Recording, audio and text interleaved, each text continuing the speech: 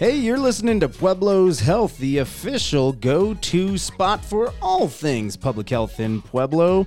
A podcast by the Pueblo Department of Public Health and Environment. I'm your host, Tristan Garcia, communications specialist here at PDPH&E, and I'm excited you've taken some time to learn about public health in Pueblo.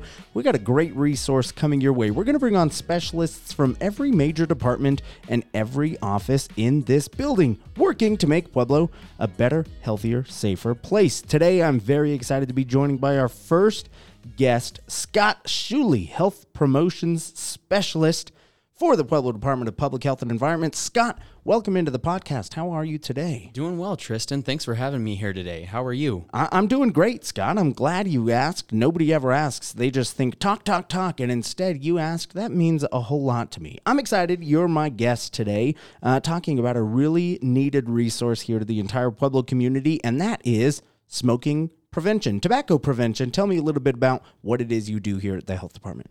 Yeah, so I work in our lengthy name title program. It's the Pueblo Tobacco Education and Prevention Partnership, or in layman's terms, our tobacco prevention program. I'm here to talk today about quitting tips and techniques, because we all know that when you're not ready to quit, it can be pretty spooky and pretty scary. So we're here to give people resources to help them get started. Now, I want to ask first and foremost, Scott, quitting does not just happen overnight. This is something that really takes long-term behavior change, and this is something you've worked on and looked into and researched for years.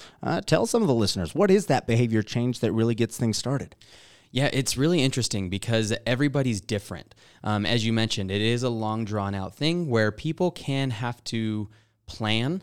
They sit down, and with this behavior change model, some people don't ever even think about quitting. And that's where we call pre-contemplation. It's not even on their radar. But once they start thinking about it, they're like, hey, this isn't good for me. I think I should quit. That's when you moved into that contemplation phase. You're actively thinking about it. Then once people are thinking about it, we think about trying to get them into the next stage, which would be preparation, getting into the nitty-gritty and seeing what they need to do to then take action in quitting and hopefully lead to maintenance or ongoing lifehood that is nicotine-free. Now, all of those steps, I'm assuming, look and sound and feel different for everybody. But what are some of those common feelings associated with that first step or maybe the next step? How do you know that you've successfully completed step one and are moving on to the next? That's different for everybody. Some people, they get the news from the doctor. You need to quit if you want to enjoy the rest of your life after retirement. Other folks are like, I don't want to be controlled by this thing anymore, as they hold their cigarette or their can of chew. Other people get the motivation from their family. Husband, wife, child can say, Dad, I really want you around longer in my life. A daughter can simply say, I want you to walk me down the aisle. So I think it'd be really important that you consider quitting. Ultimately, we know that it doesn't matter. With some folks, you can feel 100% confident in your quit path, and then something happens. You start smoking again because you had a stressful day, and then you feel like a failure. And that's not the case in any of this. We really do want to get back to what worked, what was successful, and get you back on track. And once you're back on track, Scott, it sounds like there are a lot of resources. One of those that you're going to talk about today is really just a recipe for success. This is a great tool that I know you've talked about a lot and are excited to share here with our listeners. Yeah, so what we came up with here at the health department is this recipe for quitting, because we all know that when you sit down and you're making a complex dinner that you have no idea what to do, you don't just throw it together unless you're a world-class chef. You don't experiment. You're like, okay, what do I need? This recipe for quitting can give you what your prep time is, what your expectations can be, the ingredients you're going to need to be successful in quitting, and then step-by-step instructions to get you there. Mm-hmm. And it also includes all of the quit resources available to anybody in the state of Colorado. So what are some of the ingredients? You're talking about a recipe here. Any good chef, any good baker knows you need ingredients. Where do you stop and know that you're ready to get started on this recipe? Yeah, so some really good ingredients that people can consider needing or very vital in this process. One, good support system. You need a buddy, you need someone supportive through the family. So when those times get tough, that person is going to help you through it. Another thing that you really need to have is a desire or the will to be free from nicotine. You have to have that to be successful. If there's any shade of doubt that you don't want to commit on this journey, you're not going to be 100% successful. And I always hear, I want to just ask you one thing about that will, that desire, even though you hear all the time smoking is bad for you, and you can see the studies that say it shortens your life and increases your likelihood of cancer and puts those you love in danger, how important or why is that individual will to change the most important?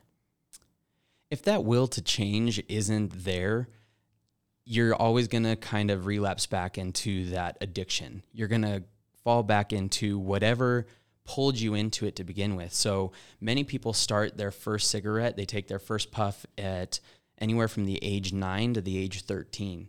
And depending on what their situation was in that moment, they can instantly be pulled back into that. So if they're really stressed about school and a friend has them try it and they really like it, that is how they associated dealing with stress in that moment. And that's a really challenging thing. So if you don't have that will to get past that stress, you're not going to really come up with a successful way to improve or work past that stress. You could say your palate for this recipe not going to be at its full potential. You're not going to taste all the flavors and enjoy all the benefits of this well thought out recipe. Exactly. Okay, so moving on, some of the ingredients there that we talked about, obviously the most important, but how do people get started? How do you preheat the oven here to get yourself off of tobacco? Yeah, a big thing with this is you don't have to go dive headfirst into the water. We're not Olympic divers. We're not jumping into the water headfirst and trying to make the most perfect splash into that water.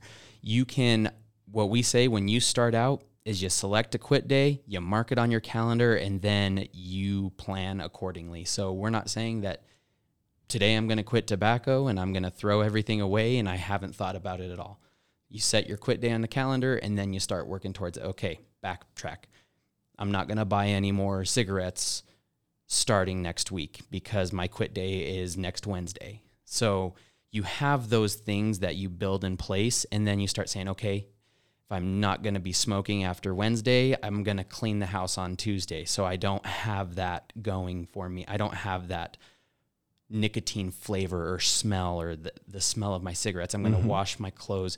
But then you also build some rewards in along the way. Short term, I went a day without smoking. I did great. I think I'm going to pick up a nice tasty snack from your favorite local store. Yeah, absolutely. Who doesn't like a little candy bar to reward themselves, right? Exactly.